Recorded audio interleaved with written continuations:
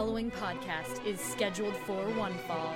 Hailing from the Pro Wrestling Tees headquarters in Chicago, Illinois, they are your hosts of the PWT Cast, Scrub and Stank! Bang bang, what is up you guys? Welcome to episode 58 of the PWT Cast. My name is Scrump. And this is Stank. And we bring you this podcast every Monday for free on this feed that you're listening to. Follow us if you already aren't on social media. We're at PWTcast on Instagram and Twitter. And of course, this podcast is brought to you, like we mentioned, for free every single week, thanks to the wonderful sponsors of the PWTcast, the wonderful people over at M3 Toys. Use the promo code PWTcast and get 10% off any pre-orders. That's on Funko Pops, NECA figures. They just announced a line of boys Funko Pops, which... Whew, I can't wait to get my hands on those. And then we've also got the wonderful people over at the Cryptic Closet. David, how many times have you been walking down the mall, and you see people with their normal, regular fanny packs, and you just scoff and go, these people have never visited the Cryptic Closet? Yeah, every time. And then I reach in, I grab my phone, I unzip the top of Danny DeVito's head, and I got all my gear right there, looking fly. If you're wondering why is he reaching into Danny DeVito's head, it's simple. That's because over at the Cryptic Closet, it's the official home of the Fanny DeVito fanny pack, which, yes, is exactly what that sounds like. It is a fanny pack in the likeness of one Danny DeVito. And if you use promo code PWTcast, you get whole ass 20% off anything on the site. And then last but not least, we have the wonderful people over at Guerrilla Publishing. Head over to Guerrilla Publishing Group and check out some of the wonderful comics that they've put out.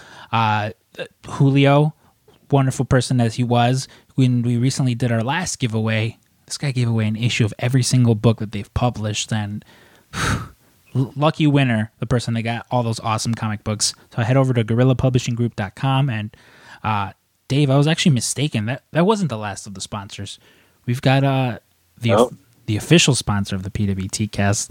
Of course, I'm talking about Freelance Wrestling. And speaking of freelance, every week we talk about how they sponsor us, and they've done so much for us. But this week we get to brag about us sponsoring them.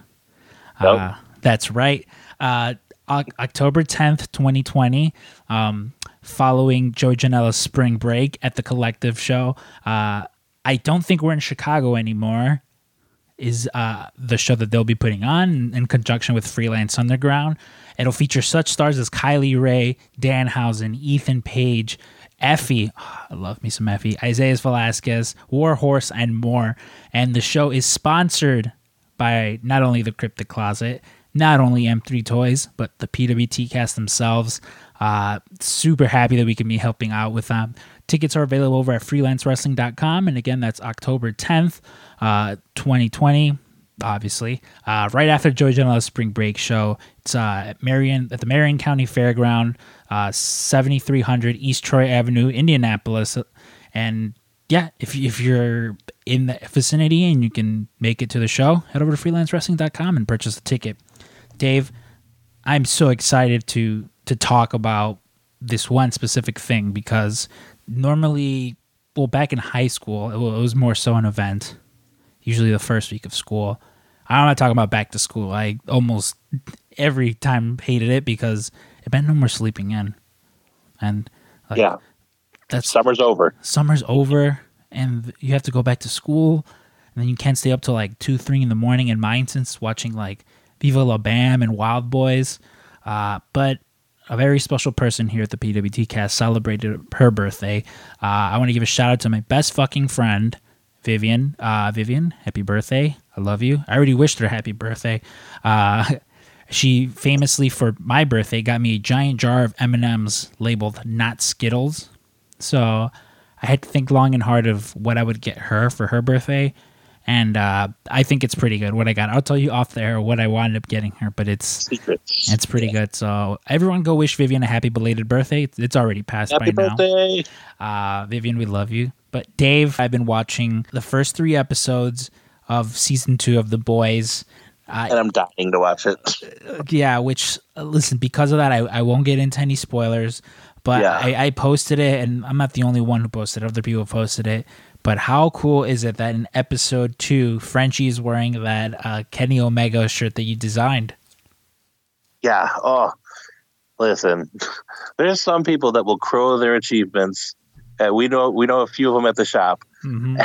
And I try not to do that, but like this one, I can't stop telling people, hey, I'm canon in the universe. I'm canon in the universe, which makes you canon in the universe. Hey, also Hot Topic Joe is canon in the universe. And Hot Topic Joe. Yeah, because the shirt that he wears in episode 3 is like a Hot Topic exclusive, I believe. So, fuck yeah, all 3 of us boys. Which, hey, Joe's actually just over Mass Republic. They have their own podcast. They recently had Joe over there. And super awesome. I love me some Hot Topic Joe. I want everyone in the world to have them on on their podcast because he's just that wonderful. Yeah, he's a sweet boy. Very sweet boy. But yeah, I mean, listen. So far, these first 3 episodes have knocked it out of the park. I'm really excited to see. Which I also forgot because I didn't get into The Boys right away. I believe I got in at like season like week 2 or 3 because by then there was plenty of episodes left, like maybe all the episodes were available, and they actually like drop them 3 at a time. And me being me, I binged through the first 3. So not much season 2 of The Boys that I can talk about here, specifically because I don't want to spoil it for you or anyone else at home. Yeah. But the one thing I have been binging through is Impractical Jokers, which I know what you recommend. I know what everyone's thinking. They're just like, what, did you fucking just discover like Impractical Jokers? Not at all. Season 1 was on Netflix like a year or 2 ago, and I burned through that, and I loved it, specifically because on the first Jericho cruise, Sal and Q were on there, and so funny. Oh, yeah, they were hilarious, the best. And no, I recently, courtesy to yourself, I was able to access HBO Max, and I'm just sitting there. I'm like, boy, there is so much to watch. I don't know where to. And then I see Impractical Jokers, and I'm like, you know what? Let me just watch this. I'm only gonna be up for about a half hour anyway. That led to me being up for like 3 hours, just watching and dying, literally, just uncontrollably, just it was. I'm telling you what, you guys, if you're listening to this now and you're like, oh, that show doesn't look funny and I don't want to waste my time, go out of your way to watch it. The show it's so good, it's so funny, like and part of the funny thing is, I think they were normally on like True TV, which has a lot of really fake staged reality shows, and so like something like this could very easily be contrived and like they're faking these things and people are in on it. But like you can tell when they're doing some of these challenges that they don't want to do them and that they're truly genuinely friends. And so it really is kind of like just hanging out with your buds and daring them to do stupid shit, which, you know, if you've got friends, and I hope all of you do, like you're very familiar with that vibe, and it just stays in that zone where it's just constantly funny. So yeah, I love Practical Jokers. It was a blast. I'm slowly but surely, because I'm on season 2, and there's like 8-9 seasons, including a movie. So I'm making my way through. Very quickly before we get to this week's episode, because this week's episode was it a doozy. It was fun. Last week, after we finished recording, I went to the movies. I was not aware that they were open, and New Mutants had come out. And you'll hear me give a little review of New Mutants in this episode, so I won't go too in depth. But like, if you get the chance, and I get it, not everyone. Like, listen, I went to the auditorium. There was one other person there, which was fine. It was maybe like 2 other people there, which was totally fine because I'm used to going to the movies when nobody's there anyway. Like, that's my preferred method of watching a movie. And I wore my mask the whole time because people are disgusting. But it wasn't bad. A lot of people were like saying this is the worst X-Men movie. No, I can, there's so many worse X-Men movies than that one. You guys forgot a lot of X-Men movies there. Yeah, if you think that's the worst X-Men movie, let me lend you my copy of Apocalypse. But like fun movie. Again, it very much just ends on a conclusion of like, okay, clearly this was meant to be like a thing. Like they were going to keep going with it. And again, very much does what every other X-Men movie does. Mess up the continuity and the timeline to the point where everyone's just like, I don't fucking know, man. You figure it out. You figure out when it actually happens or not. But let's just go ahead and get into this week's interview, Dave. We had the pleasure of speaking to Brody King, and admittedly, like at first you and I were just like, oh man, like what did we talk to him about? Yeah, because like listen, we know a lot about like Brody King, like the wrestler, but yeah, it was just like, again, it's weird every time we go into an interview with someone we haven't personally met before, because sometimes again, it's like, well, we don't want to just be every other single wrestling podcast that we can talk to you about. But with Brody, again, it was just like he was very easy to talk to in the sense that, like, all right, clearly there's a lot of like, you know, you look at the guy and you're like, all right, we can talk about this, we can talk about that. I'm not much like of a punk rock guy myself. I listen to some of it, but I can't get in depth as much as he probably could. And very, very fucking interesting dude. Like, after the podcast, and it's a very fun episode, but after the podcast, you and I kind of looked at each other and we're like, oh man, like, I think we just made a friend. Like, a legit friend. And like, yeah, Brody King is one of my new favorite people. You know, it tends to be whoever Matt Nix says, oh yeah, this person's really cool, you should talk to them.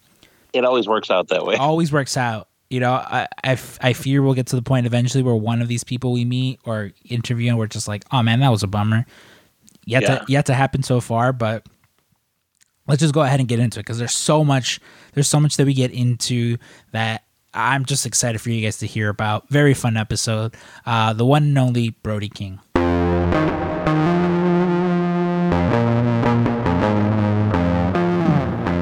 David, today's guest goes on the list of people that Matt Nix recommends as good people. And whenever Matt Nix recommends, he's right every time. This person is a good person, it's almost always right. Danhausen, great person. Kylie Ray, God. Great person. Oh, I shouldn't have brought up Danhausen. Oh my God. But you know, Effie as well. Yeah. And every time this person's name comes up, I specifically remember in New York City during WrestleMania weekend, I met up with two of my buddies at for the MSG show, the Ring of Honor New Japan show, and they were pretty toasty. They were having a lot of fun during at brunch. They had quite a few mimosas, and they come up to me and they go, "We just met Brody King's parents." I'm like, "What do you mean?" And they were at a restaurant and just waiting in line for something. They have a conversation with the people in front of them, and the people in front of them were telling my friends how they were excited to come see their son perform at Madison Square Garden. And so just anytime, it's just like one of those random stories that comes up. So anytime I see this person on Twitter or on Instagram, I instantly think of that like random encounter, because during those wrestling weekends, that's always one of those fun things, like just all the weird encounters. All the weird and random encounters. But ladies and gentlemen, with us today, we have the one and only Brody King. Brody, how you doing? Good, man. How are you? Pretty good. I mean, as good as can be, right? With the current state of affairs. The one thing me and David talked about that we needed to bring up at the front of this was how delicious all the food that you grill looks. Like, on Twitch. Like Dave and I, you know, Dave barbecues almost every other weekend with his family, and like yourself, Joe Rogan, Ethan Page, 3 people that like, if there's one guarantee is you guys are going to be posting up content of like something delicious that you're grilling. Is cooking just like a passion of yours or something you've just picked up during quarantine? Well, both kind of. So I really started diving into it in quarantine, but food has always been like a passion of mine. I think it kind of goes just with my family. Like my dad and my mom own a barbecue catering business where they live. Mm-hmm. So, you know, my dad's always been trying to get me into like smoking and like, you know, wanting me to do the family business stuff. But I don't know. I just didn't really have any interest in it until like I had time to really dive into it. And like my grandfather owned a restaurant like, when my parents met each other. So it's like food has always been like a big part of our family. It's always been like, at every Christmas event, my dad was the one cooking the prime rib and stuff like that. And he was always the one to like show off, his cooking skills, I guess.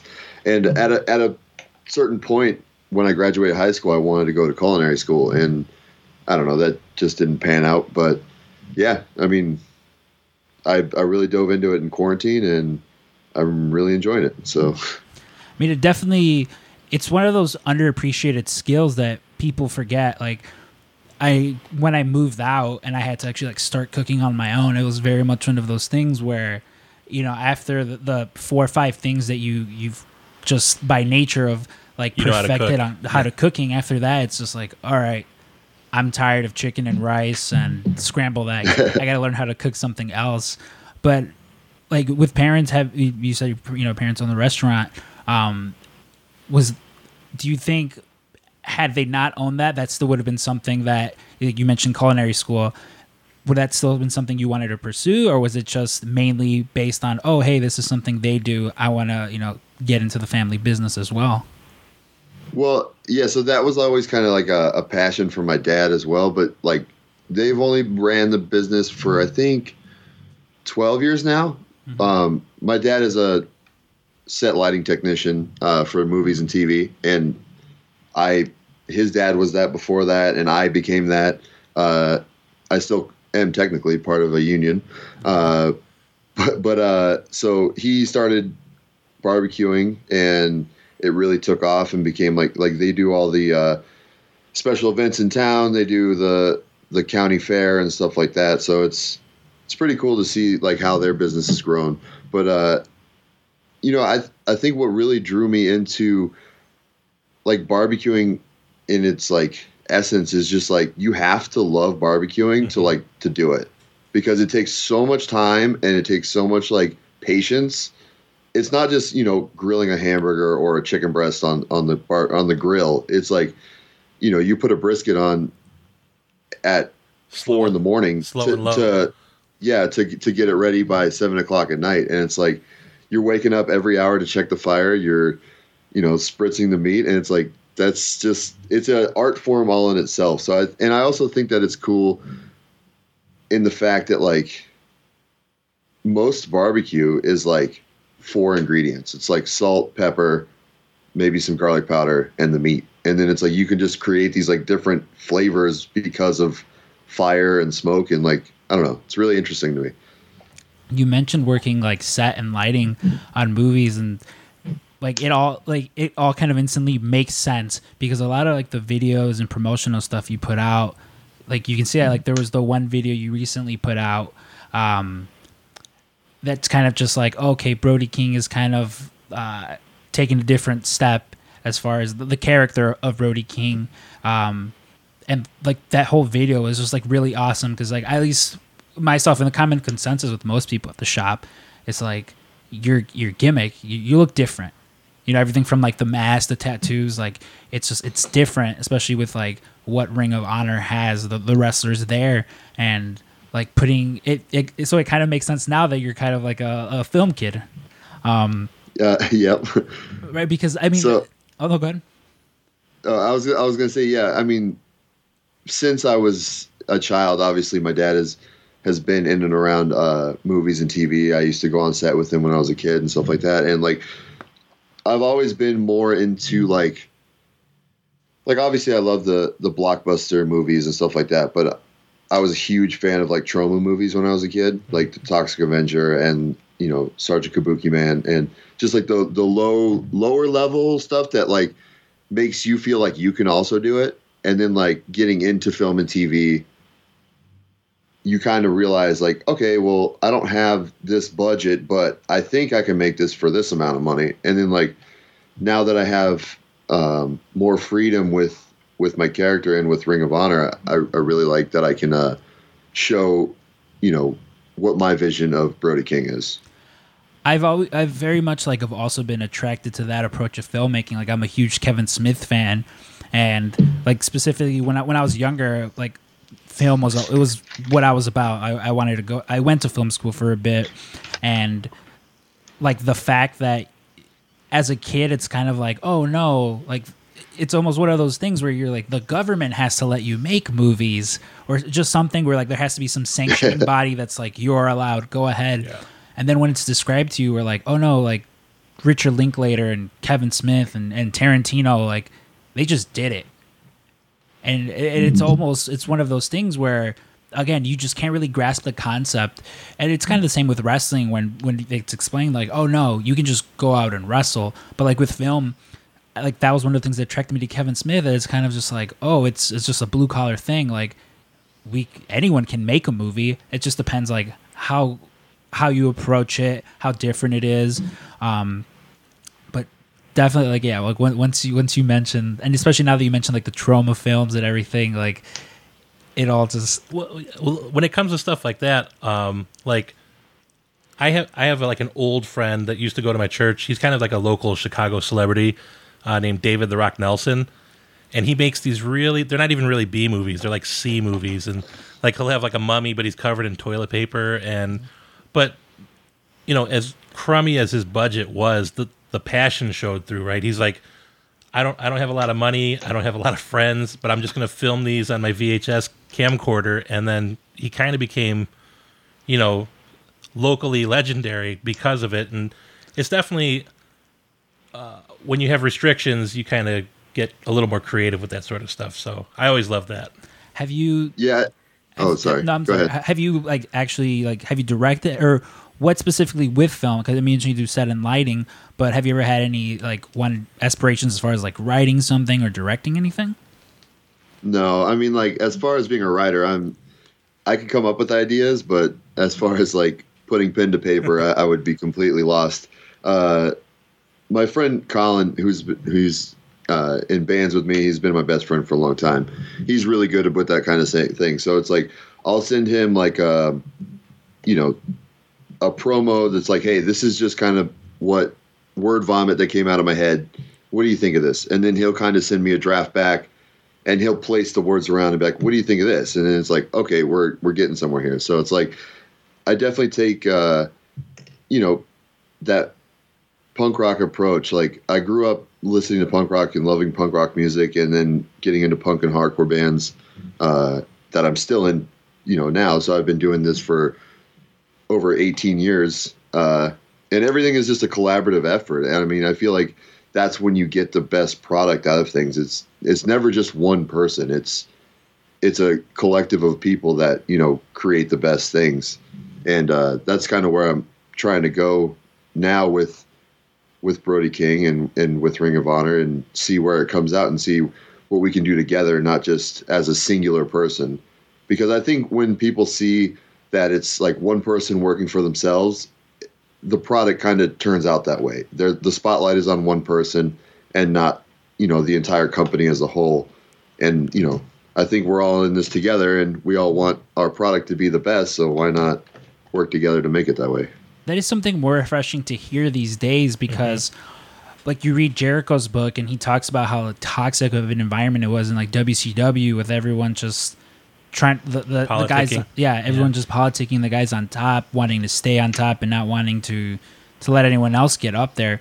But I think that's what, like, hearing that, it's awesome. Like that's why people are more like supportive, at least I feel now, of independent wrestling than they have been before, because you hear the philosophy that people like you have, where it's like, no, we're all in this together. Because at the end of the day, if everyone's just looking out for themselves, and like you mentioned, if the spotlight is on just the one person, it's gonna be transparent.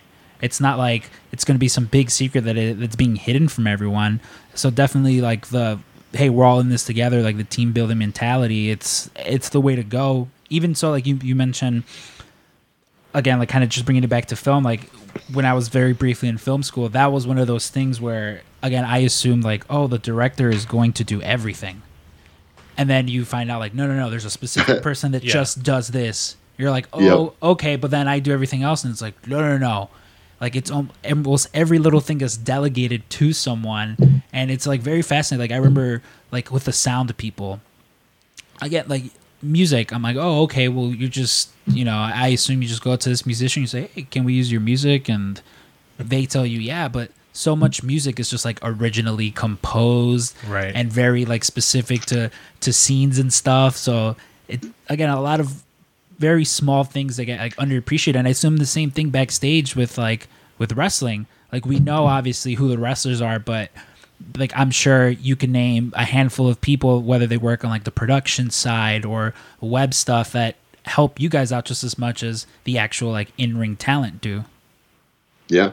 And kind of going back to the film stuff as well, like a friend of mine was working for Troma for a while, and I got to go to Comic-Con for many years and became friends with Lloyd Kaufman, who's the owner of Troma Films. And for many years I was the Toxic Avenger at San Diego Comic-Con. Like, that I dressed up at the booth and stuff like that. Awesome. But like, so I always got to pick Lloyd's brain and ask him questions and stuff like that. And the thing that I felt the most interested in was, like you said, there's really no rules. Like, he was the one that came up with, guerrilla filmmaking. Like, if you want to do it, just go do it. Who cares? Like, if you don't get caught, then there's no repercussion, that kind of thing. But on top of that, it's like, I've always liked the idea of someone being like, well, what the hell is Troma? And then it'd be like, you might not know what it is, but Quentin Tarantino knows what it is, or right, James Gunn knows what it is. And like, that's where all these guys started. And they owe their fucking career to, sorry, I don't know if I can cuss or not. Oh yeah. Cuss like a goddamn sailor. Yeah. Okay. Fuck shit. They owe their careers to Lloyd Kaufman, and you've never heard of him. And I don't know, maybe that's more of the punk rock kid in me, that like, I'm not really doing this for the mainstream to know who I am, but like, I want like the diehard fans to know who I am. No, I definitely get what you mean. And like, also, I had the pleasure of meeting Lloyd Kaufman once. Yeah. There was I drove out to Indiana. It was Indiana. For Kevin Smith was screening one of his movies. I forget which one it is off the top. It might have been Tusk, and he got really high and got lost on the way to like where the actual hall was. And Lloyd Kaufman just he literally just happened to be walking by and was just like, all right, I'll just entertain everyone then. And he just went on stage for like 30 minutes and just, talked to everyone. Super nice guy, super chill. And he's so good at that. Yeah. Exactly. Like they literally pulled this man off just the street essentially. And he goes on stage and is just entertaining everyone. Kevin finally shows up. Like, he sticks around afterwards. I remember like afterwards, like a few of us are going over there saying hello to him. Very nice, taking pictures with everyone. Like, I remember asking him, I was like, oh, like that was like a funny bit. Like, how'd you guys come up with it? And he was just like, no, it was just off the top of his head and everything. And Dave and I, we've actually ran into him a few times. C2E2 out here. Yeah. So really nice person. But I definitely do get what you mean though by like these prolific filmmakers. Like they know who this person is, so that kind of matters, because it's. I feel like with wrestling, it's almost like that as well, where there's like a lot of Japanese wrestlers who the mainstream won't know.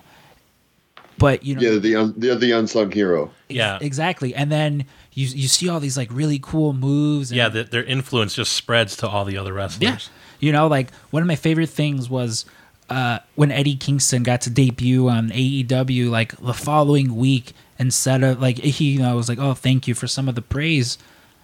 But after that, he was just like, hey, now that I have all your attention, check out all these All Japan wrestling matches. Like, they're pretty fucking cool. Check out this person, check out that person, which is like such like a selfless thing to do when all the spotlight's on you and you're just like, yeah, that's fine, but check out all of this cool stuff that's influenced me.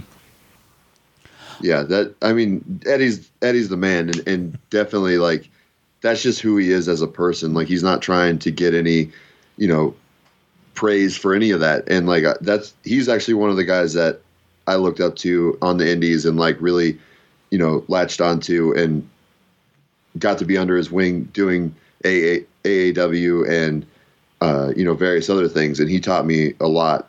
And it was just kind of more of the same, philosophies on things. And he was one person I really gravitated towards because of that. You mentioned AAW shows. That's actually where like I personally got to know you from, because I'd seen some of your stuff and PWG. And then like once you started, because I was still going to AEW shows then, it got to the point where just work got too busy, so I would go to them infrequently. But like the ones, I believe I was at the show where you won the title from ACH, I believe it was. Yeah. Yep. Yeah, I was like at that one, and it was very much one of those things where I was just like, yo, Nick, to Matt Nix, I was like, who the fuck is this Brody King? And like we mentioned, because he's just friends with so many people, he'll often just be like, oh, it's my buddy. And then that person's just like the biggest, they just become like the biggest thing. And so very much like was a fan of yours from the get-go, because like I mentioned, even the approach of like, to me at least, like the simple of like, I'm going to put a ski mask on. Mm-hmm. And that's not something you see. And then you just like being covered in tattoos, which like I see the ones like on your stomach, like, oh my God. The ones I have, not really any painful areas, kind of your generic arms and legs. I got one on my back. It's just like on the shoulder. It's small. And I remember getting that done and just the worst. Like, the worst. I have the inside of my arms, like around the elbow and everything. Painless. I mean, not painless. They hurt, but just not as bad. But when I see just your whole almost chest, full coverage on the torso.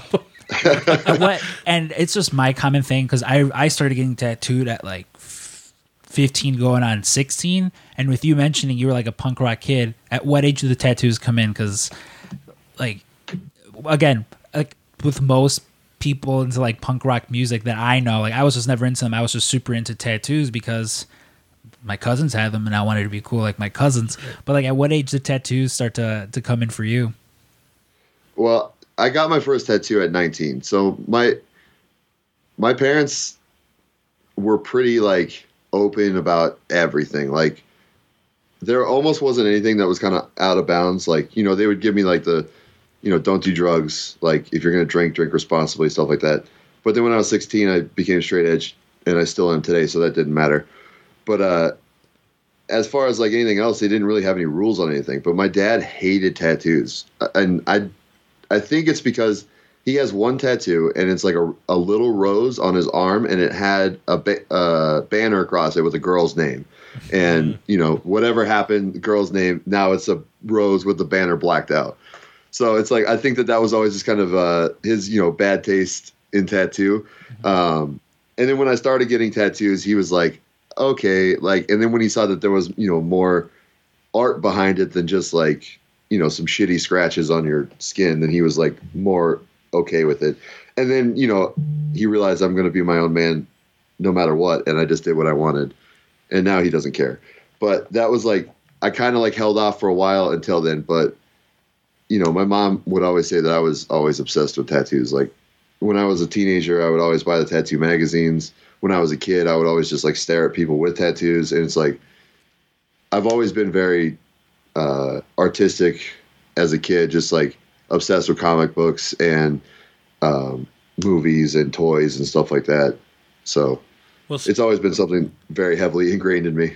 Well, speaking of your tattoos, so like I'm the one that designs all the micro brawlers, and so like one problem we always have is like a lot of wrestlers got a lot of tattoos, but like our manufacturer in China was like, we can't do tattoos, right? And so actually, I think you got a message from someone in a micro brawler group, because he sent it to me too, and he's like, oh, I bought these rub-on tattoos for action figures, and they had a Brody King set, and then he lovingly fashioned your tattoos onto the micro brawler. He said that to me this weekend. It looked awesome. Yeah, like, it looked, they weren't in like the right spots, but like it made it look like I have tattoos. Yeah, well, I guess they were for like a bigger action figure, I guess, and he was sitting there, and his name's Oscar Perez, and like he had been bugging me about. He's like, hey, how come you guys don't do tattoos? This one company does tattoos on their toys. I'm like, oh, just leave me alone about it. But like, I get it. Like we tried to do it with CM Punk, and we had to put a shirt on him because he had so much coverage on him. And then like we have to find creative ways to put like a vest, or which I think was what we did for you. But yeah, I mean, people are gonzo over your micro brawler. Like in this one group, everyone's like, oh, can I get a Brody King? Can I get a Brody King? So. And that is always the one thing too, where there's just like, is there gonna be a version with the tattoos that comes out? And it's just like, yeah, maybe, sure. Yeah. How about a version with a ski mask? Oh yeah, Exactly. we could do a variant. Yeah, So you mentioned comics, and that's the one thing that it just instantly my ears perked up. We love comics. Comics, yeah. Like we joked about how, despite this being like the Pro Wrestling Tees podcast last summer or was it earlier this year, it just became a Watchmen podcast because we were like watching it along like as the show was going on and stuff. But Well, how much time do you got? Because I love that show. oh, listen, I think this is about to be a two-parter. Yeah. No, let's talk the show, man. How'd you feel about the ending? Because like that's always my first go-to because I'm not sure how familiar you are with Damon Lindelof, the director, but like a lot of his shows kind of end on that note where it's just like decide for yourself. Yeah, it's like I don't know, how did it end? And I think it's based on he worked on Lost. And the one thing he said was because the show that he followed up Lost with was The Leftovers. Leftovers, yeah. And his whole thing was like, I'm so tired of going to Comic Cons and everyone's like, hey, so why did it end like this? And he was like, you know what? He's like, I'm going to do my best to give you an ending, but also leave it ambiguous so that you can decide one because like I got to imagine to get tweets and like messages or even at conventions to like, hey, why did this end like this? But why? Okay, but why? But how did you feel about the ending to Watchmen? So I love for the record, I love the ending of Lost as well. I love the whole season or the whole series. But I really love the ending to Watchmen. And I personally hope that they never make another season because it will go down as one of the greatest miniseries or whatever you want to call it of all time. I love the fact that, spoiler alert, that they made a black woman the most powerful being in the universe, essentially. Or they leave that up to interpretation. Potentially, yeah. Yeah. And I don't know. I just thought it was so beautifully done, like the foot touching the water and then it's just over. See, it's funny because upon second rewatch of the show, like you notice more things, specifically with it where they're just like The little breadcrumbs. well, like they're almost beating you over the head with like, oh, Cal is Dr. Manhattan, Right. And Spoiler alert again. Oh, spoiler alert! Sorry. We're talking about spoilers. Like, did you hear very quickly with Dr. Manhattan that yes, apparently, John Cena had been up for the role of Dr. Manhattan. No, that's insane. Which would have been great. Which like we discussed, even had they just had him like be Dr. Manhattan before he turns into Cal, it would have made sense because one, he already got Right. he has the build. You just got to paint him blue, but also he kind of has the robotic voice that you would imagine Dr. Manhattan to have. But like upon second rewatch, it was very much like, oh, okay, yeah, he's that, and like I remember being shook when the episode where she just grabs the hammer and takes the little thing out of his forehead. The That was first pretty time it hardcore. happened, where I was just like, what? Like, what happened? And like, God damn it, HBO, you're gonna make me wait for the next week. But no, I mean, like, I very much loved it. But my favorite episode, I think, to this day is Looking Glass, where they show you his origin and just how how his world just crumbles when he finds out like this was all a lie. Yeah. Or like we did this to try and get some semblance of like world peace, and how even at the end of the day, like that final scene where he comes home and he has like the new alarm system or whatever that's supposed to warn him of the squids, he just grabs it and throws it, But then he goes back and gets goes it. back, and it's just like it's like the guy can't shake it off because at this point he's been living 30 as like 20-30 years of his life like this, just scared of this giant squid. And like I don't know, that to me that was like one of the more beautiful episodes, because again you see how like this man is confronted with the like his ultimate fear of like, oh no, it was real, but also like it was Not all real, it was all just bullshit that we did. And now like he can't tell anyone.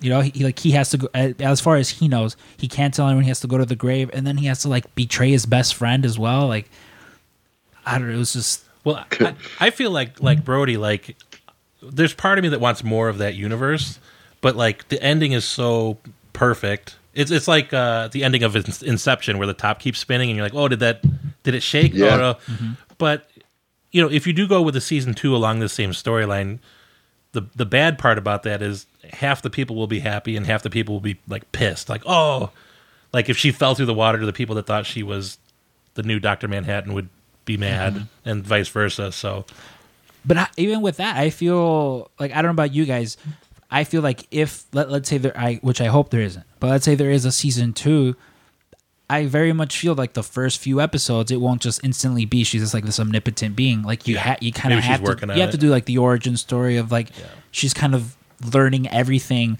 Like the only thing that would be interesting to me is, like, again, if there were a season 2, is the government has to admit that like they lied to everyone with Ozymandias, which is why like when Lori, like when she's like, oh, you're going to jail and stuff, the whole time I was like, there's no way, like you can't do it. Yeah. Like maybe they can get away with it because in the eyes of the public, like he's dead. You know, everyone's like, oh, yep, he just mysteriously disappeared.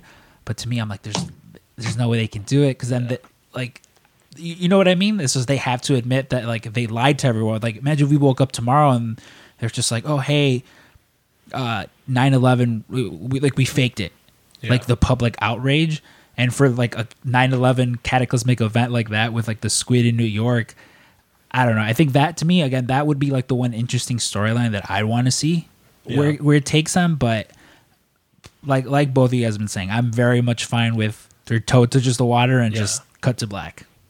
There was just so many parts of the show that was just so pleasing to me as a fan, because I mean I've read Watchmen, you know, 30 times at this point probably, but it's just like the fact that they had all these like progressive ideas in the show that didn't feel like pandering and they weren't like forced and they were just like done in a way to make it like mind blowing. Like, you know, the Hooded Justice episode. I always thought Hooded Justice was like one of the coolest characters. Like my band God's Hate has a shirt that just has Hooded Justice on the front, just the portrait of him, and it's like, then it's revealed that Hooded Justice is a gay black man that like had to hide his identity. Is like, that is deep. That was my favorite episode because I felt like it was so incredibly done. Or the fact that, you know, Rorschach and his ideals, while extreme, were not, you know, racist to him. But then like this extremist cult took those ideas and made them into something that they're not. Well, so it's like, go ahead. No. I was like, yeah, specifically with that, like, I remember when they showed the previews and you see everyone in the Rorschach masks. That was definitely like the vibe that I got, where it was like, oh no, like the wrong people, you know, took this man's words and it kind of molded it into their own way, which is kind of like very much like what's happening today. Exactly. You know, like you have a lot of people co-opt stuff. Exactly, where they're just like, oh no, this is what these men were saying 200 years ago, but that's not really what they. And so yeah, like you mentioned, it was very. They didn't like overtly beat you over the head with it. In that episode with Hooded Justice, like I remember watching it and just feeling like my heart breaking for the guy when he's like, no, look, I found this cult. Like they're trying to harm black people. And I forget, is Captain Metropolis? Who's just like, yeah, that's fine. Like, come back to bed. I don't really care. Yeah. Or he's like, yeah, hey, do you wanna come over? And he's like, no, like what is wrong with you? And so yeah, like that episode also just very well. And you will get a bunch of like goobers going, oh, there's too much SJW stuff in here, and it's like if you can't look past some of that and say, is this not a compelling story? And you know, all they see is, I don't like seeing so many black faces. I don't like gay people, and they're shoving. It's like, clearly the show's not for you then, you know? Well, yeah. Well, the whole story is not for you. I mean, like, I love the fact that they made you want to like the police chief, and then they just reveal that he's, you know, a descendant of a KKK member and like head of a fucking huge white supremacist group, and you're like, and clearly, yes, this is what I want. Like, I want people to know that cops are bad. Yeah. Sorry if anybody doesn't think that. It's kind of been a running theme. Oh yeah, I have not made it. I've made it overtly clear how I feel about the police. It very much lines up with that. But it does line up with real life. It's like, you know, we've always been taught, you know, officer friendly. You know, you know, you look at them, and then when you see what it lines up with real life to people that maybe are not in your, let's say, demographic, a lot of times people turn a blind eye to what's happening to black people on the streets because they just don't see it, and they got a good outlook on policing. And then now that more people have cameras, we're starting to see the stuff that we actually saw on the show that's been happening for decades, Well, even with that, I've always gone back, like, you go back to the first off, like you mentioned, you're like, everyone is like, oh, this show's too, it's too woke. It's like, did you read the first Watchmen? Yeah. Like, Yeah. I'm like, at what point was... You don't like the source material then. Yeah, it's like, at what point was the first Watchmen any different than this? But, like, you kind of go back to the first Watchmen, and there's a specific scene where Night Owl and the comedian, where, I'm going back to, like, the movie, where they're at a comedian's funeral, and he's Night Owl's thinking back to, like, the one memory he remembers the most of him, where there's, like, all those people rioting. And what happened to the American Dream? Yeah, the comedian's just like beating the shit out of these protesters while Night Owl's trying to like be as diplomatic as can be while people are throwing Molotov cocktails at like his ship and everything. And then there's the whole speech where he's like, what happened to the American Dream? He's like, you're looking at it.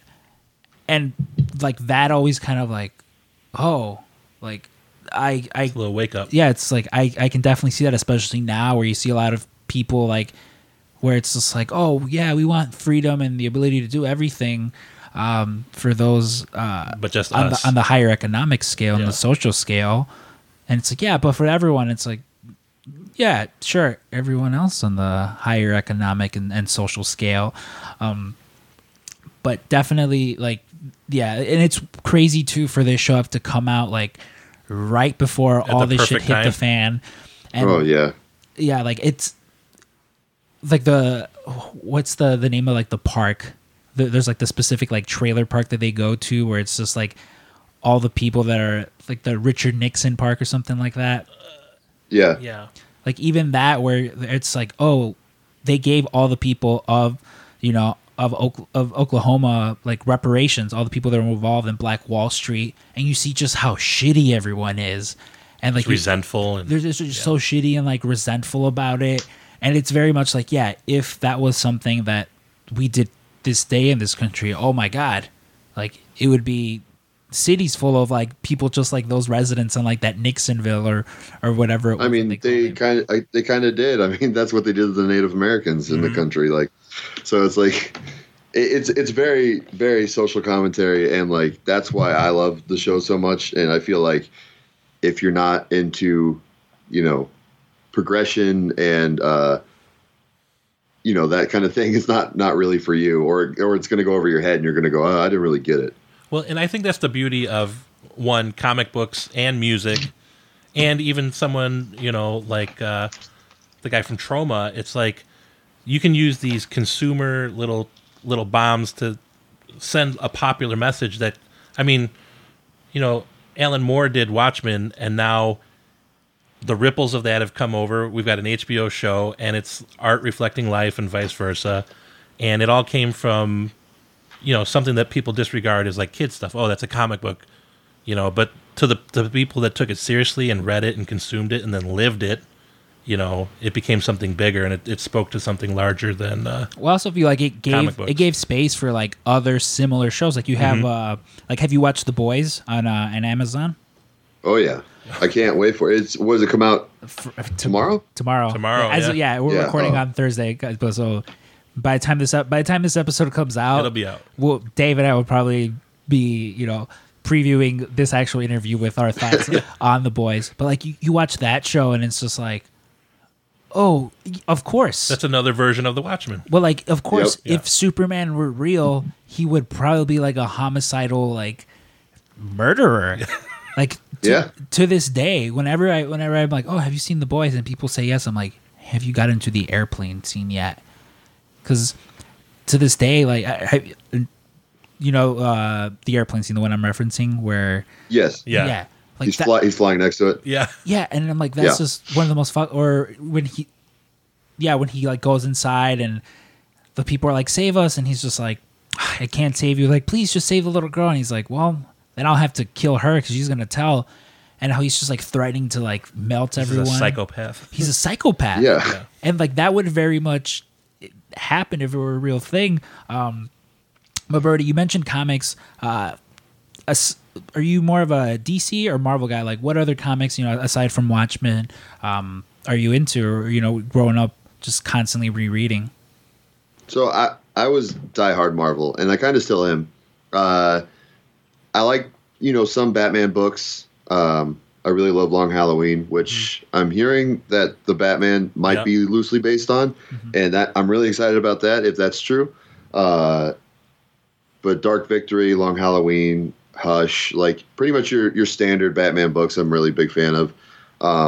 My favorite comic book is definitely Daredevil. I love Kevin Smith's Daredevil. Love it. That's probably one of my favorite books of all time that I reread a lot. And then, the Bendis stuff with Daredevil is incredible. And, the newest shirt that I put on Pro Wrestling Tees, actually, if we want to do a little shameless plug, it is a on the outside, it is a Sin City-esque ripoff or whatever. But my friend, Chris Aylin, who is a tattoo artist, designed it for me. Yeah, he drew it, and you've had him. Yeah, he's the man. Got a bit for us. Yeah, we normally around this time he'll come and do tattoos. Yeah, for him us. And the rest of the guys they come to the shop. Dave's got a tattoo of himself as a mermaid, which the boys did for us, and then I've got like a kind of like an old school dagger with a star with like a pro wrestling tees running through it. So we're very familiar with them. Love Chris. Data. I know as well. Yeah, he's Data 81. Yeah, Data 81. He is an absolutely incredible artist aside from tattooing as well.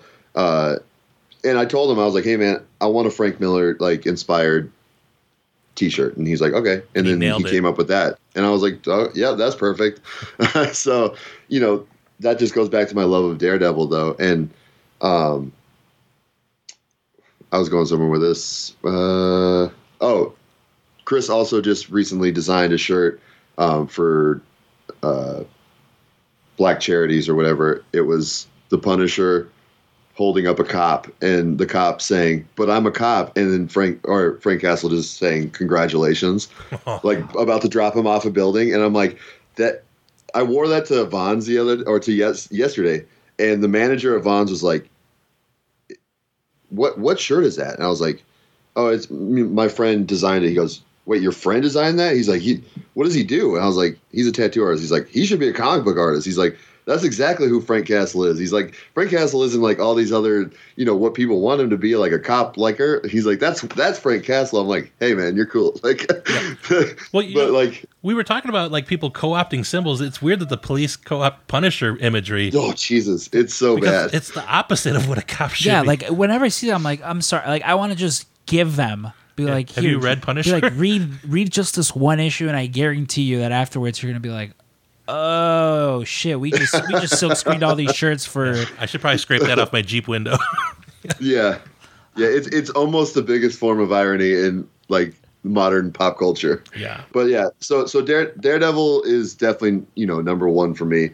Captain America probably number two, and the Punisher is probably number three. See, I was actually just talking about the Daredevil, the Daredevil show that Marvel had on Netflix, specifically Perfect. Because which is great. It's great. But I was telling Mark at the shop, one of the guys that works with us at the shop, because he'd never seen it, and he was like, "Are they any good?" And I was like, "Listen, they're great." I'm like, I religiously love the Daredevil to the point where when season 2 had dropped, I was still working here. I'd only been here maybe like a year, and I was working part-time still at like my last job, and it was like one strike. I was like on my second strike, and I just no call no showed that job because I wanted to binge watch season 2. And I specifically remember like the next day going, because I still technically had like my employee discount. They hadn't fired. I knew they were gonna fire me, but I still had it. So I was like going up and buying like all these like bed sheets and stuff because I would get them really cheap.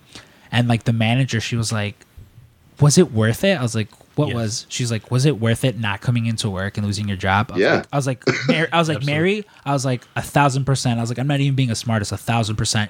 I gained so much. She was like, why? She's like, because you wanted to sleep in. I was like, I didn't sleep. I was up binge watching season 2 of the Daredevil. And she looked at me like, I swear to God, she looked at me like I was the biggest idiot. But 1,000%. Like to this day, when I have like friends who've also worked there with me and they like ask me about it, I'm like, oh yeah, no. And I tell them the story and they're like, and you told Mary what? I'm like, yeah, I told her that it was fucking worth it because Daredevil season 2 was just like, I had to see it.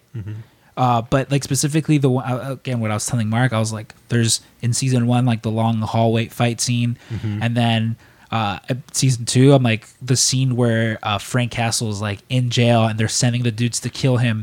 And he just goes, oh. And he's just mowing these dudes down. And I'm just like, oh, fuck yeah. Like, that's why I'm like, if anything, I'm like, if you don't even want to see the show, or I'm like, just watch those 2 scenes back to back. I'm like, and if that doesn't convince you that like this show is for you, I'm like, I don't know what will.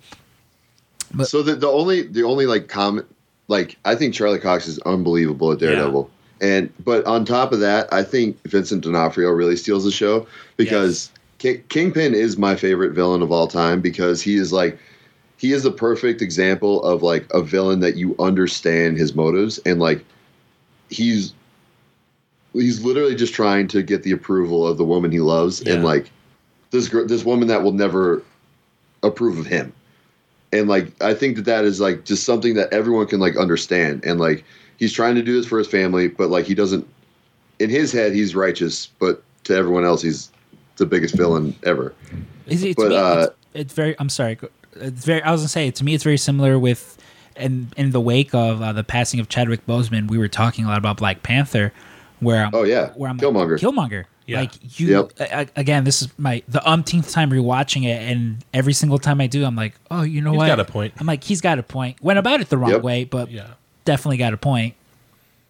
And I mean, like these are the kind of like character studies I like to take and put into wrestling because it's like you want that heel character that everyone's like, you know, he's really kind of going about this the wrong way, but I understand what he's going for. Like, you want to have that sympathy, and that's what makes the best storylines. And like you said, you know, Killmonger was completely right in all the things that he said, but the way he went about changing it was, you know, wrong. Right. In the grand scheme of things. But the only thing that I can understand from what people criticize about the Punisher in those shows, like I loved Punisher season 1 and 2. Oh, it's great. But the fact that he was a little bit too emotional when like Frank Castle is kind of more reserved with his emotions, like that was the only thing I can kind of understand. But to bring Frank Castle to life, I think he would be a little bit more, you know, on the angry side of things. Yeah. Which to me, it makes me wonder how they will incorporate the character now, at least. And again, because of the Netflix deals, they can't use, I believe the Punisher is the last character they can use just because he was the last show. Like it's some weird like, I mean, I hope John Barenthal's Punisher. Well, it's like something where they had to wait like 2-3 years, before they can actually use the character into the MCU. Because I know Jessica Jones and Daredevil will be the first 2 that they can use. I heard that there was a possibility of maybe a Hulu show, like a Hulu Punisher show. Really? And I don't know. I could be talking on my ass, but I know that there was like some talks of some other streaming service and it being like some type of like Punisher War Journals type deal, which would make me very excited. Yeah, that'd be great. I mean, I can't really see like, now on Disney Plus, the newest Avatar movie, you know, the newest Toy Story movie, and season 2 of The Punisher. Yeah, Punisher War Journals. Exactly. Like, they need to have like Disney Plus Max. Like, well, they delayed season 2 because of a shooting, right? It was supposed to come out, and like they were just showing the trailer for it. I think it showed Frank sniping someone from like Texas all the way into Mexico, and then they said, "Oh, we got to delay it out of sensitivity." Like that's really, I mean, it's a great character, but it's really like incendiary, I guess, especially now. Oh, well, yeah. There's no sensitivity with Frank Castle, like. But that's the thing. It's like how, kind of just with me, where I'm like, all right, so they have at least let's say they have 2 years to worry about how do we bring Frank Castle in, and with everything the way it is, it doesn't seem like in 3 months the police will go, you know what, guys, we are doing this all fucked up, let's just reform everything. Like it'll probably be like this for for a while. I mean, I think if they treat him like, if I don't know if you guys read Civil War, but like, Oh yeah. Yeah. you know, he goes up to Cap and he goes, Cap, I look up to you. You know, you helped train me when I was in the military. And Captain America just punches him in the face and says, "You're a murderer." and he lets him do it because he respects Cap so much. But he's like, you got a point. But yeah, Captain America just decks him right in the mouth. He goes, "You're nothing like me. You're a piece of shit," basically. But I think if Marvel treats him like that, like clearly this guy's an outlier and he's insane. You know, and some people, and it's one of those things like, is he a bad guy? I mean, what happened to him and his family clearly drove him to that point. But Yeah, he's an anti-hero. I mean, he's like the anti-hero. Yeah, but you do have to treat him like he's insane, though. Yeah. Supposedly there was a screen test with him and Tom Holland that got each of them their respective jobs. Oh, really? Because they were like testing different people, and both John Barenthal and Tom Holland, when they put them together, they were like, holy shit. That'd be great. Like, these guys are the people. And I know there's been rumors of like, spoiler alert for the handful of people that didn't watch Spider-Man 2, the most recent one, was it Far Away From Home? Far From Home, yeah. Like, the guy's probably going to need a lawyer. And they're like, oh, hey, we know... Matt Murdock. Yeah, they're like, oh, we know a New York lawyer who could probably help him out, which, again, would be a fun way to bring him in. But then people are also like, yo, they're like, what if he actually does go to jail? And, like, they try him as an adult, and you have, like, Punisher already in jail, which I'm like... If you're telling me Punisher's going to be watching over little Peter Parker in jail, I'm all for it. If that's like the whole if that's the whole movie, it's just this, him watching over him. A buddy movie. Yeah, buddy. Did you ever read the Daredevil storyline where Daredevil's in prison? Well, Matt Murdock's in prison with the Kingpin, and it's my favorite Punisher panel ever. But Punisher just wants to know why Matt Murdock's in prison. So he goes and he kills a pimp just to go to prison. Like, he just like sits next to the pimp's dead body just to go to prison with Matt Murdock. And I'm like, that is Frank Castle in his essence. That is like the most Frank Castle thing Frank Castle could do. I mean, it's interesting to me, at least right now, with all, like, Marvel now has every toy in the toy chest available to play with. Because even with the X-Men, where, have you seen New Mutants, the new one that just came out? No, I heard it's the worst X-Men movie. Oh, dude, no way. I don't know how you felt about this last Phoenix one that came out, where they were just like, it was pretty bad. Where they're like, oh, this movie's shit. Let's just let everyone say fuck. No, the New Mutants way better than that last one. Okay. Like within the someone actually said it was better than Apocalypse. I don't know if that's true. You know what? There might be some merit to that. I was not a fan of Apocalypse. Yeah, Apocalypse is. I just don't know how you fucked that up. Like, X-Men are the easiest thing to get right, and like Deadpool essentially did it right. I mean, that's how I want to see Colossus. That's how I want to see Deadpool. And like, why couldn't they do that with the X-Men? Well, there's certain things you can ground in reality. Mutants are not one of them. You know what True. I mean? You gotta go crazy. Well, it also stems from like the director because there's like two different directors. Brett Ratner's one of them. I don't remember the other one, but it was one of the two who like was a nutcase. Like there were stories of him, like, and a lot of these stories were, it was kind of like hearsay. But I know when more people started coming forward with it, Kevin Smith talked about it on his podcast, where he was like, he's like. Up in Montreal, or I think it was in Montreal, when he would work on The Flash, there was a lot of other people who were like, we worked on those X-Men movies, and like the director would just leave. Like he was like, I think he was like into drugs, and he'd be like, oh, like I really miss my boyfriend. He's out in LA and I'm here, and then would just gotta go. He would just leave them and leave like the AD to be like, here, you just do everything, and like again, so. I feel like the ones that are bad, it was the ones that he directed. It's like you look at Logan. Great. Oh my God. Like if you want to. It's amazing. I always tell you, like, if you want to see a 27-year-old bawl his eyes out uncontrollably, put on Logan. And, oh my God, I can't do it. I brought my daughter with me and we were just hugging each other. I was like, I love you so much. I specifically remember after seeing Logan, I saw like at the midnight screening. So then they're probably like 3. Texting my dad like, Dad, like I really love you, like I appreciate all this stuff, and then like the next morning, my mom calling me, she's like, hey, like is everything okay? I'm like, I was like, yeah, why? She's like, son, are you gonna kill yourself? You all right? she was like, are you sure? I'm like, yeah, why? Everything's good. She goes, your dad said you were texting him at 3 a.m. that Like a goodbye note. that Wolverine's dad died and you were really sad about it. I was like, oh yeah, I just saw Logan. Like, it's so fucked up. Like, you guys gotta watch it. But like with all the X-Men and stuff, like, yeah, very much like Deadpool did it right, especially with the later ones. Yeah. But New Mutants, it's not. It's just average. It's generic. It's not unwatchable.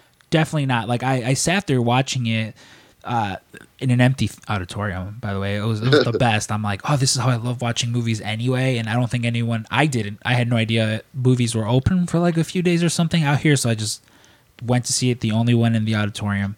And again, fine. Like, I kept waiting until I was like, all right, at what point does it get like terrible where everyone's just slamming it online? And again, fine. It didn't get to that like, point. Generic. I'm not too familiar with the source material, so maybe that's why it didn't affect me as much. But again, like if you guys get the chance, and I mean, you guys are. I'm probably not going to watch it. Did you guys ever see? So you said you're 27. Yeah, I'm 27. David, okay, so I'm 39. Okay, so I'm 33. Maybe Dave, maybe you might remember this. Do you guys remember the made-for-TV movie Generation X? I think it came out like 97 maybe. I have seen clips of it. I've seen clips of it online. I've never sat down to watch the whole thing, but I've definitely seen like at least like clips. It sounds like a 90s show. Mm-hmm. I need to like scour YouTube and see if I can find like the full thing, because like I have such vivid memories of this movie and I have no idea if it's good or not. But I remember loving some of the characters because I was super deep into like the weirder characters like Skin and like what's the one that like turns into like a giant like beast werewolf? I don't know. But like Wolfsbane. Yeah, Wolfsbane. He's in it, and it's like all these like really offshoot, and that's kind of how I felt New Mutants would go, because they had like magic and stuff like that. But I don't know. And I also heard that they were supposed to make it a horror movie, and that never happened. So you can definitely see where they tried to make the movie like a horror movie.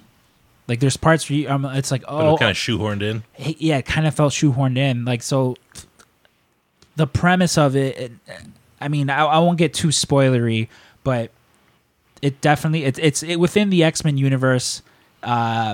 Takes place after Logan. That's as far as I'm going to say. Mr. Sinister, John Hamm was supposed to be Mr. Sinister in it, but that would have been great. Yeah, but he got cut out because like Fox. Apparently, Fox and Josh Boone just kept butting heads to the point where they're like, "All right, go fuck yourself. Yeah, you don't get John Hamm anymore."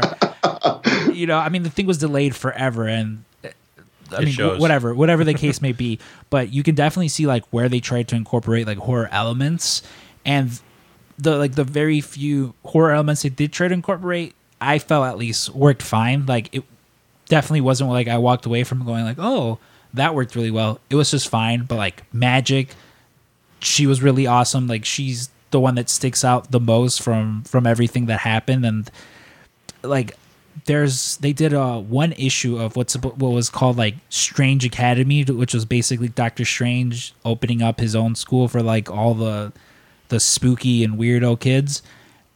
And in my mind, I was like, okay, if this movie is like successful in any way, shape, or form, this next Doctor Strange movie is all about the multiverse. Mm-hmm.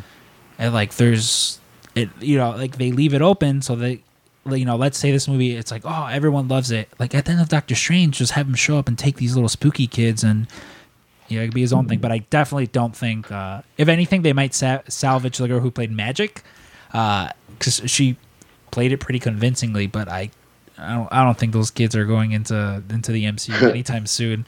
Hey, I think that would be a good thing, because they've done really well with taking the offshoot comics and making it like the star. Do you guys watch Doom Patrol at all? Oh, love Doom Patrol. I love Brendan Fraser to the point where I've made it. Like when we first started this, I was like, I want to get Kevin Smith on here. Was able to get him, and I'm now like, I need to get Brendan Fraser on here. And like I know I have a friend of a friend who's like best like best friends with Brendan Fraser. Like, there's a way. Oh yeah, his name's Matt Ross. He told me this was we were up in. You know what? I actually ran into funny enough. I ran into you that day, Caitlin. Oh God, what's your last name? Caitlin. I know Caitlin. Caitlin. She works at Ring of Honor. Yeah. Yeah. It was at Sneaky D's. It was like you, her, Eddie, and Rosemary. Oh yeah. Yeah, so it was that same day. We were with said friend, and he was like telling me, he's like, "Yeah, I'm friends with like Brendan Fraser," and I'm like, "Oh, I'm sure you are." Right. And he's like, "No." He's like, I was at this bar once, and the bartender, she was like, she's like, "I'm surprised you haven't gone up to bother him." And he's like, "Who?" She's like, fucking Brendan Fraser over there, and he was like, "Oh no, I don't really want to bother him," and like.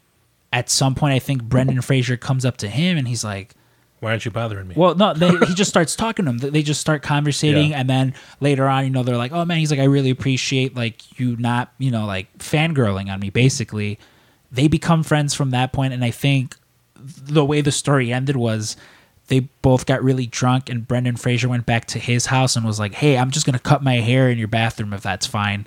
And Matt, of course, was like, "Yeah, sure, whatever." So we got an in. I keep throwing out. Yeah, I'm not that close of friends with Matt Ross, but I'm gonna make it a mission of mine to get Brendan Fraser on here, even if it's for like 5 minutes. I also for my birthday bought an autographed Mummy play set because why not? Why not? Why not buy that for your birthday? I'm sorry, but Doom Patrol. We don't have to deep dive in Doom Patrol, but that show is unbelievable, and it also hits on all the like, quote unquote wokeness that like Watchmen does as well, but in a very tasteful way. Well, I got to say, like the one thing that turned me off from the promos was Robot.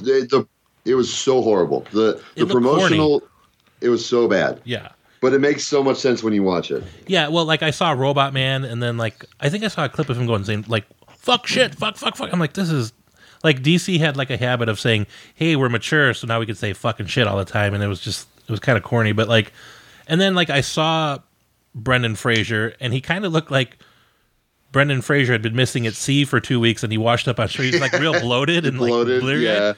And so those were specifically like, I don't want to watch this. This looks so corny. And then Birdo said, "Oh, you got to watch it." And then my little brother was like, "Oh, you got to watch it. It's so good." And I was like, "All right, those are 2 recommendations I take." Highly, and actually, Brendan Fraser's character is one of the best parts of the show. So I completely misjudged the book by its cover. But yeah, so I did the same, and then I binge watched both seasons. Is there 2 seasons or 3 seasons? 2. 2. Yeah, 2 seasons. Yeah. And Timothy Dalton, amazing. Wow, that guy's great. Yeah, incredible. Yeah. Well, it very much plays on, like you mentioned, you take these like side characters that people don't really know who they are, and you do something like James Gunn found massive success with Guardians of the Galaxy, and like I can't wait to see the new Suicide Squad. Right, so like again with Suicide Squad, it looks so good, and I was one of those people that was super hyped for the first one. To this day, I'm like, there's the second trailer they put out with Ballroom Blitz, where this movie looks like it's going to be a blast. And then just like fast forward. I never watched it because I just couldn't get myself to do it. It's not like it's very convoluted. It's very missable, so don't worry about it. Yeah, it's very convoluted. But Birds of Prey, I really enjoyed. Birds of Prey, I haven't gotten the chance to watch it yet. I know. I haven't watched it because of Suicide Squad. Really? Yeah. I mean, to me, it's just that there's like a list of movies where, and it's kind of been like the common theme the last few weeks of the podcast, where I'm like, oh, hey, I finally watched There Will Be Blood, or I finally watched Drive, and it's just so many movies. But okay, watch Birds of Prey and then message me your thoughts, because I thought it was amazing. I'll give it a shot. I have my friend Kelsey, who she listens to this every week. I know she's going to be like, I've told you for a month to watch Birds of Prey, and Brody King tells you once. I'm be like, yeah, of course. I'm like, of course. Who's going to say no to Brody King? Exactly. Brody, I think we're going to have to make this, we're going to have to bring you on a second time. And again, this happens with most people that Matt Nix, it's either Matt Nix or Sarah Shockey are like, hey, you should talk to this person. And they always turn out great. I always turn out great. I was one that having so much conversation. Like, I can't can't imagine us not being able to go for like another hour just talking comic book stuff. Because like even I saw on your Twitter like a while back you had posted like your top 4 movies that you can rewatch whenever, and Kill Bill and Forgetting Sarah Marshall were on there, and those are also 2 movies that I could talk at lengths about. But was Pootie Tang on that list? Pootie Tang was no, but I do love Pootie Tang. I love Pootie Tang. Oh god! Well, there you guys have it. That's the cliffhanger for when we do an episode 2. We're gonna talk some Kill Bill, Pootie Tang, and Forgetting Sarah Marshall. But Brody, where can people find you online? Twitter and Instagram at BrodyXKing, and you can find my Pro Wrestling Tee store. That's where most of my merch goes. But yeah, that's pretty much all my socials. Or you can find me on Twitch, twitch.tv/BrodyXKing. I have Brody a la King every Sunday, where I cook something either that I love or something new that I've never tried, and it's kind of weird and it can be fucked up. Or I just watch Japanese wrestling, and on Wednesdays I talk to my friend Alistair Black. We have King and Black Dwell on things. So yeah, I'm kind of all over the place. Right now I'm busy because I have a 5-day-old daughter and a 1.5-year-old son. So well, congratulations! Congrats on your daughter. Thank you. Awesome. Well, we look forward to bringing you back on again because, like we mentioned, it's very fun. Easy with Dave and I to just get lost in talking about comic books, which is why, again, this summer we almost forgot we had a wrestling podcast and just wound up talking Watchmen, like to the point where like we have random listeners who would just come up to us and they're like, "Oh, we finally fucking saw that. We saw this episode. That's so crazy. What do you think's gonna happen?" And like again, with it, you would think like, "Oh, they have a very specific Watchmen podcast," and it's like, yeah, sure. But Brody thinks. I mean, like everything in me is rooted in comic books. I mean, the way that I look is because of comic books. Like I always thought, like like you said, just put a ski mask on. Like I feel like that's what the Punisher would do. And like, yeah, everything I do is because of comic books or movies or punk rock music. So I just like bringing that into wrestling.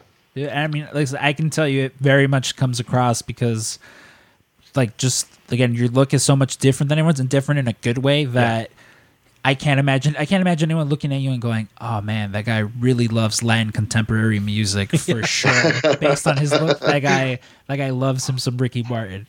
But thanks again, Brody. Yeah, thank you. Thank you, guys.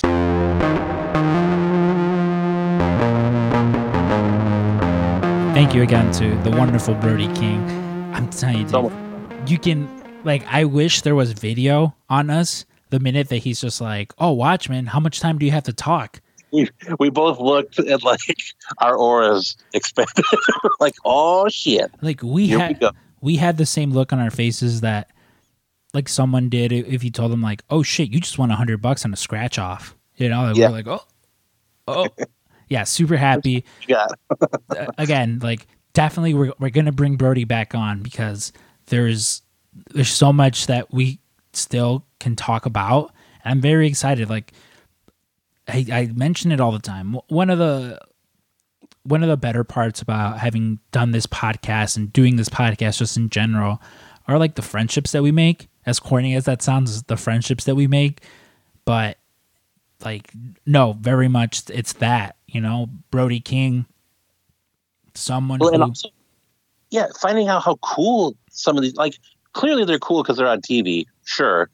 But like finding out how cool all these people are as people is like and especially with wrestling, when you meet some of the older wrestlers, you can be like, "Oh man, I'm a little disappointed." Sometimes because a lot of them were real carnies and had bad habits, but like a lot of these newer wrestlers and like people that are on TV now, they're doing so much more fulfilling life things, and it's really cool to get a peek behind the scenes.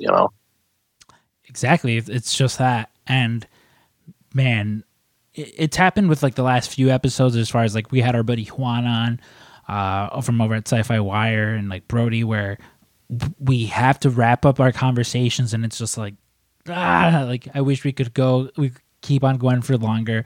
But don't worry, Brody King is definitely someone that we're going to have back on. In the midst of talking with him, all I could think of was like, because there will be like movie and comic book stuff on the Patreon once we get it up and running. And in the back of my head, I was just like, oh hell yeah! Like here's someone that that we can bring on will probably have as extensive knowledge of this material that we will. So very happy, very excited about that.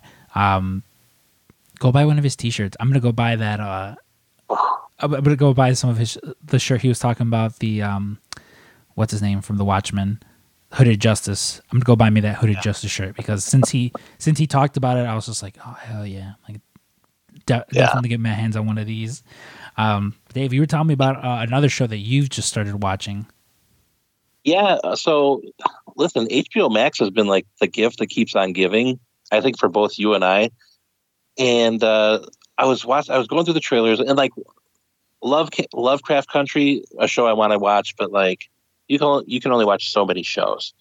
But the one show I did start watching, and they dropped 3 episodes, and then I guess every Thursday they'll drop a new one, which I think is a great way to kind of balance whether you binge the whole season or not. But it's this show called Raised by Wolves, and I won't spoil too much of it for you, but it's kind of mirroring like how our world would be maybe in 200 years if it just keeps on going the way it is, where there's a faction of atheists and a faction of, they kind of look like Knights Templar. They worship Saul or the sun, and there was like a gigantic war, and there's androids involved. I don't want to get too spoilery because you should really just unpack this yourself, but it's a Ridley Scott